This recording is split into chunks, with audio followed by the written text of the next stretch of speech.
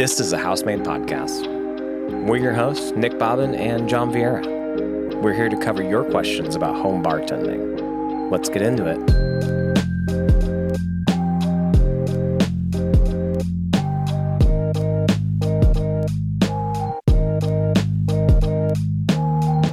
Welcome back, guys, to another episode of the Housemaid podcast. Today, we wanted to talk about Aquavit.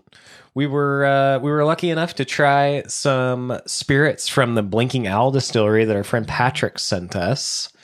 And we were actually really curious. They made Aquavit, and that got us to thinking that we didn't know a whole bunch about Aquavit, so we wanted to dive right into it. We still are waiting on a bottle of Aquavit from the Blinking Owl, but we got another bottle that we were that was just in the bar that we are going to try and dive right into the history of this crazy spirit. Yeah, I have no idea how to pronounce this. It is Lysholm from Norway. Yeah. And then there's also another title on here, so I don't know which one's the actual title, but it's Line, so Lenny or something like that. But anyway, this is a bottle you can get in Idaho. I think it's maybe the only Aquavit you can get in Idaho. It's aged at sea. Yeah, and it's actually what we were finding out is like kind of one of the more dominant brands in this category. Yeah, I did a quick little Google search, and it was quite literally one of the only ones that came up. So probably for the States, yeah. Yeah, it's got to be up there. Okay, so what is this Aquavit? All right, so let me set the bottle down here. So it is a distilled spirit that is principally produced in Scandinavia. Okay. So there's lots of countries that... Yeah, Scandinavian countries is like Norway, obviously. Yeah, Norway, Denmark. Okay. Sweden, yeah. Sweden, yeah. I think they even lump is it Iceland? Iceland, yeah, I think is lumped in there. And so parts of northern Germany, right? Germany, yeah, there's actually, I can't remember what the name of it is, but someplace in northern Germany used to be a part of Denmark until 1900 or something like that. Gotcha, okay. So there's, and think about just the location, right? Think about how close all these things are. Yeah, oh yeah. So these traditions and things like that are going to be kind of similar across the board. This is all like Viking country that we're talking about, right? Yeah. More or less. I did, which is crazy because I don't know how far back other things go. This seems really old, but it says it's been produced since the 15th century. Right. Okay. So that's what I found too. That its first mention was in a letter from I'm going to butcher it. I should have had the article pulled up. But it was from... Was it from a duke or something like that? Yeah, it was from a duke to... Oh, here it is. Danish lord. Oh, a Danish lord. Okay. Yep. To a Norwegian Baptist. So he wrote a letter in 1531, it says, describing a liquor that he promised would cure any illness known to man, which was this Aquavit. It's worth a shot, right? Oh, yeah. If you guys have anything that just won't fix itself, try some Aquavit. Okay, so this is essentially a grain-neutral spirit that is re-steeped or distilled, much like gin is made. Yeah. It's distilled from grain or potatoes, right? And then, it's almost the exact same thing as making gin, just with different stuff. Yeah, so instead of juniper berries, Aquavit is made with caraway seed and dill. Yes, and other things as well. It's a lot like gin, where you have this botanical bill that can have a lot of stuff, but according to the European Union, it does have to contain caraway seeds specifically as that dominant ingredient and flavor profile. Gotcha. Okay. And for you guys that don't know what caraway seeds are, they're... Apparently, I didn't know this either. They come from a plant, the caraway plant, and it is biannual, so it matures every other year. It very much looks like a carrot, and it produces these little tiny seeds. Yeah, they're kind of, they look like funky grains of rice. Almost. They do. Yeah, they look like little brown grains of rice with like weird lighter stripes that run like vertically on them. And I don't know this for sure, but I was trying to think earlier. I am pretty sure they're included on the list of everything that goes on an everything bagel. Dude, they probably are. I think they're on there. Okay. I think I've seen them, but I just can't remember. Yeah. They're funky. They remind me of, man, almost like Peruvian style cuisine too. Like I remember growing up around the church and all the potlucks, they would always put those caraway seeds in some kind of like rice dish. And as a child, I hated it because they're so funky. They got like a slight like anise kind of flavor to it as well. So it's a little licoricey, a little almost hay quality to it. Yeah, but when you're a kid, you don't appreciate that kind of stuff. Yeah. Well, now because so just trying this, like, dude, it is caraway. That is the main flavor. So I didn't know this the first time around when we tried it. It didn't really register with me, but now learning a little bit more about it. Well, when your brain doesn't know what a flavor is, it jumps to anything it can to associate it with, right? So the first time that I tried it, it reminded me sort of the flavor of chartreuse, which that is a ridiculous statement because chartreuse has 1 million different things in it. And it's really funky for that reason. But there are some similar kind of flavor attributes. And so not really knowing what caraway tasted like. Right. I never really like thought about it, but because it is a very specific flavor. Yeah. The more you drink it, the more you can sort of remember having it on something or as a part of something, right? So certain loaves of bread have all those seeds and stuff on the top, and it's like, I think that's something that you would catch on there. Yeah. It's very likened to like a funky rye loaf or something like that. Yeah. One of those like artisanal, just you can't even see the bread. There's so many seeds on it. Yeah. Yeah, it's kind of crazy. I actually do really like it. I don't know what dill seed tastes like, I guess. I know what like dill tastes like, and it definitely doesn't taste like that to me.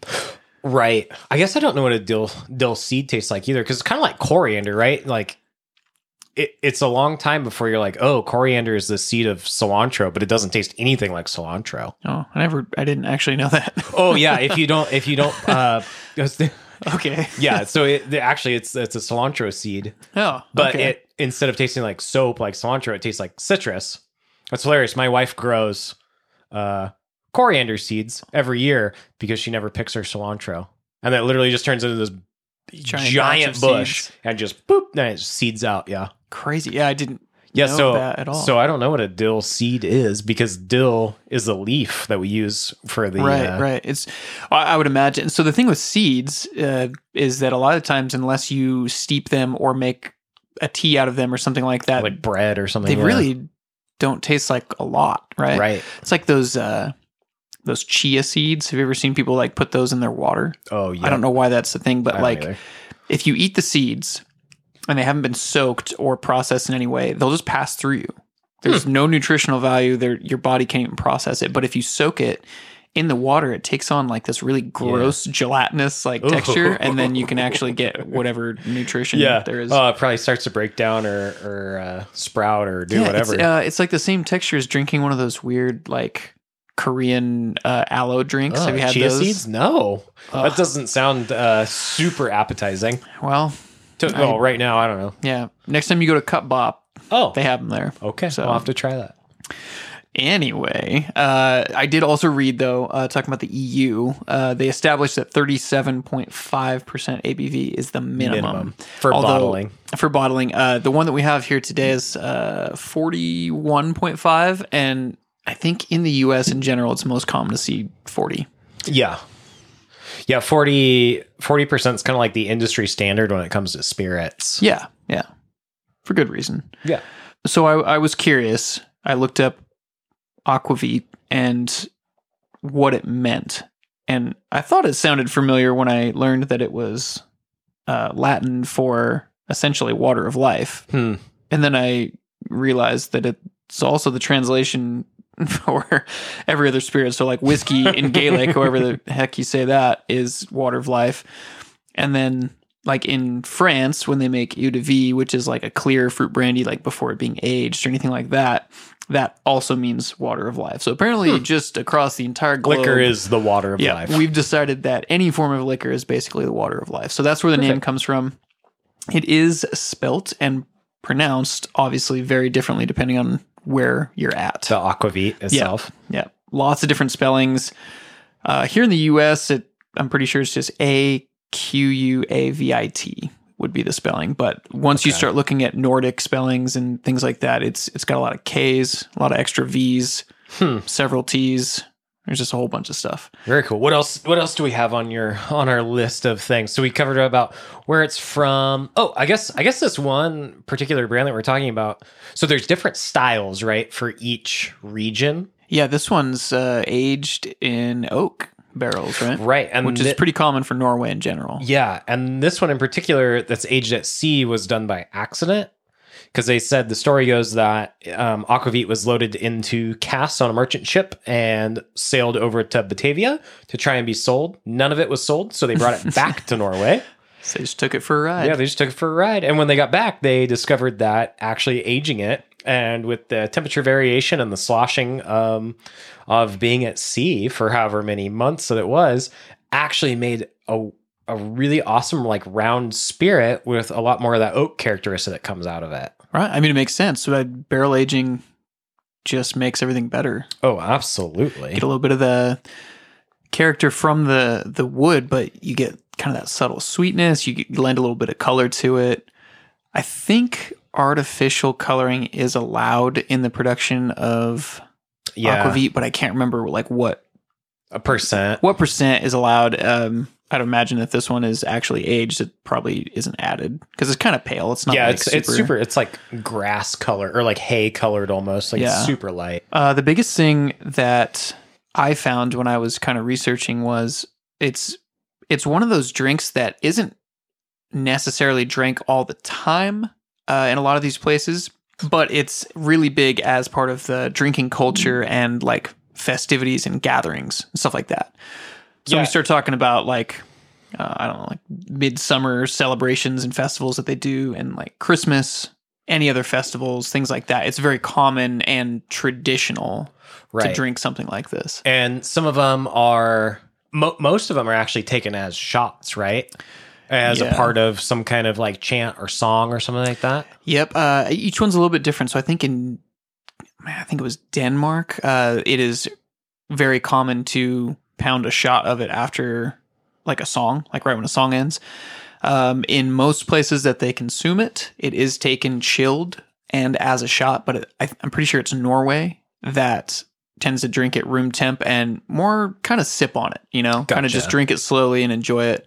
I think it's just a little bit different depending on the celebration as well, right? So for instance, Christmas time versus sometime in the summer, I don't know if they consume it the same way or for the same purposes. It didn't go super deep in it, but I thought that was cool. It's kind of consumed differently, but always for the same purpose is what it seemed like across like Iceland, Sweden, Denmark, Northern Germany, Norway, stuff like that. So I just got on mixblendenjoy.com to look and see what was around. There's actually 4 aquavits that are listed in the state. Really? Well, I don't think there used to be. Yeah, I don't either. They're all at store 102. Well, 3 of them are at store 102, which is the 17th and State store that's like right downtown, like North End almost. Those guys are so niche. They're the only store that carries good rum too. Yeah. Oh, yeah. So 3 of the 4, and then one of the 4, the cheapest one, is in Haley, Idaho. But yeah, so this one that we're trying. Yeah, what kind of price ranges are there? So this one we have the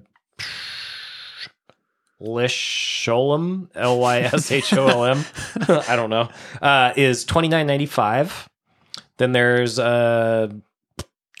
Krogstad, it's $24.95. And Brennivin, I don't know. That's pretty butcher. That I'm one's the gonna- most expensive. That's $44.95. I'm going to definitely be saving these sound bites of you pronouncing these Oh, dude. for use later. Yeah, as you should. As you should. Does it say on the listing where they're from?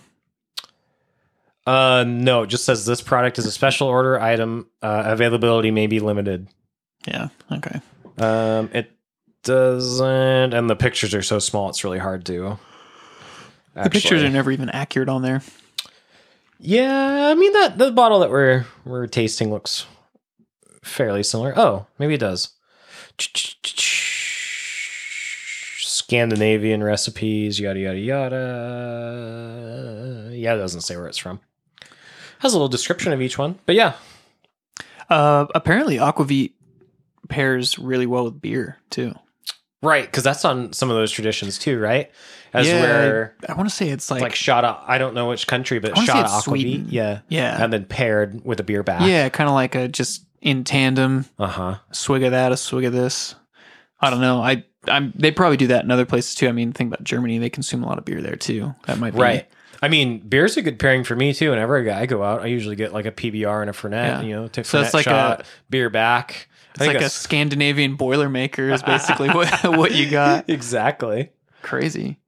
Okay. Cocktails. So when you look in, like right now we have Death & Co. On the table, and they do have a little Aquavit section, which is really cool. They're one of the only books that I know of off the top of my head anyway that actually includes it as its own spirit category. It's not super common, and they do have a few drinks in here that look like they're pretty good. I've never tried any of them, but they're very obscure, and they use a lot of weird ingredients that They use so many weird ingredients. you may not necessarily have access to or be able Literally, to get. one of them calls for like a bottle of 2012 specific tequila. Yeah. You're like, wow, okay, I'm going to recreate that one. Which, I mean, you could try it with a different tequila. I'm sure it's Totally. fine, but they do get very specific because, I mean, those That's just guys, who they especially are. when this book was written, they were like really on it. And they would make specific cocktails with very, very specific spirits because it does make a difference.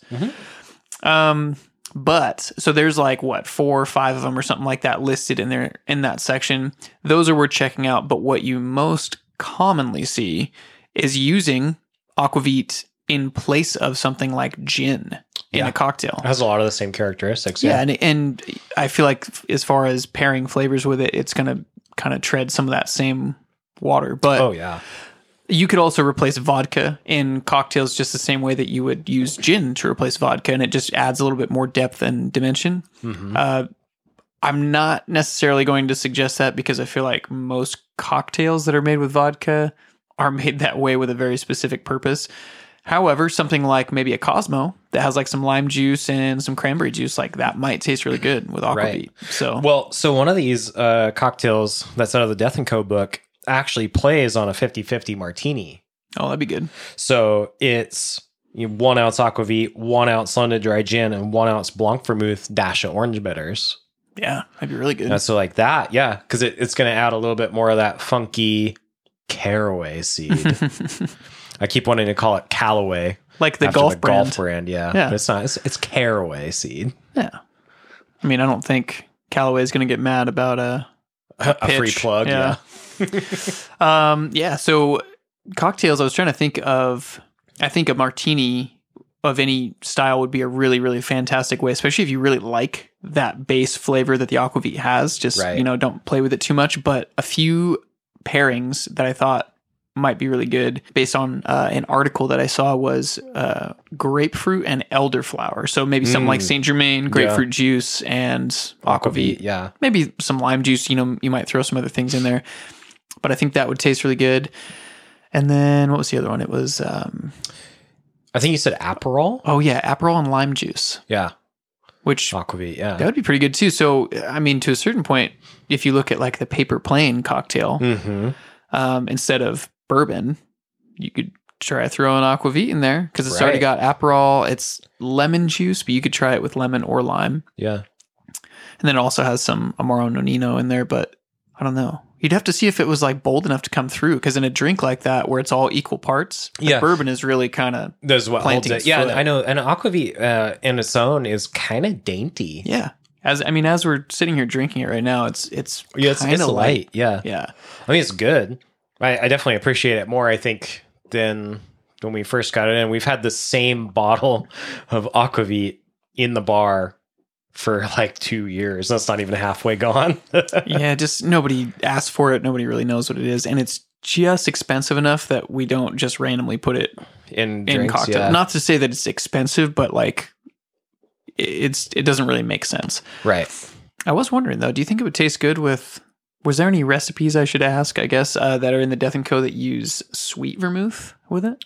I can't decide if that would taste good with it or if it would clash. No, there's only 4 recipes in here and they're all light.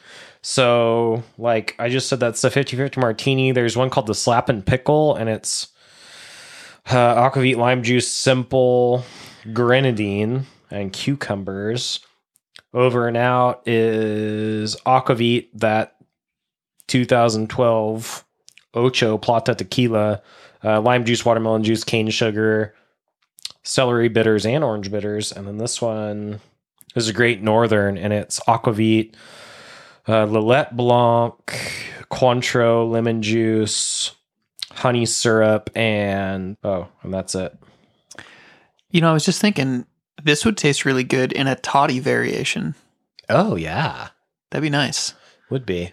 Throw like nice, a little like hot, yeah. Yeah, throw like a little like lemon and star anise little pod thing in there. Yep, I can get you. Oh, it's like cool. It's almost like a tea, like a bedtime tea. Yeah. Then at that point, yeah. The drink that I actually was thinking about earlier that just came to me was The Last Word. Swapping the chartreuse gin, out of it. Well, actually swapping the gin out for it. But now that you say that, maybe that's awesome too, is using the aquavit in place of the chartreuse. Or like equal parts, maybe. Yeah. The chartreuse is just so aggressive, I feel like. It is, but I think the lime juice in that drink really kind of tames it a little bit. I don't know. I haven't tried them side by side, though. They might actually play well together. Right. And then to take it one step further, what if you replace the Luxardo? Because it's all equal parts. So like, what if you kept the green chartreuse and the gin, but replace the Luxardo, which tastes like cardboard? Yeah, the Luxardo is the least, from our experience, is the least liked ingredient in that drink. Well, and it's a weird one because it's a good ingredient and it makes the cocktails that it's in. It's just not something that I typically like that much. And when you taste it on its own, it's just kind of weird, to me at least. Yeah. It tastes amazing with grapefruit, though. Oh, it really does. Okay. It's like a major, think like a Hemingway daiquiri, which... Yep. Just bear in mind, if you guys look up a recipe for a Hemingway daiquiri, you might want to add more sweet to it because it's so unbalanced. It's nutty. Well, Hemingway was diabetic and he traditionally drank all of his cocktails with like no sweetness at all. Yep. So, but the idea of combining Luxardo with grapefruit is fantastic.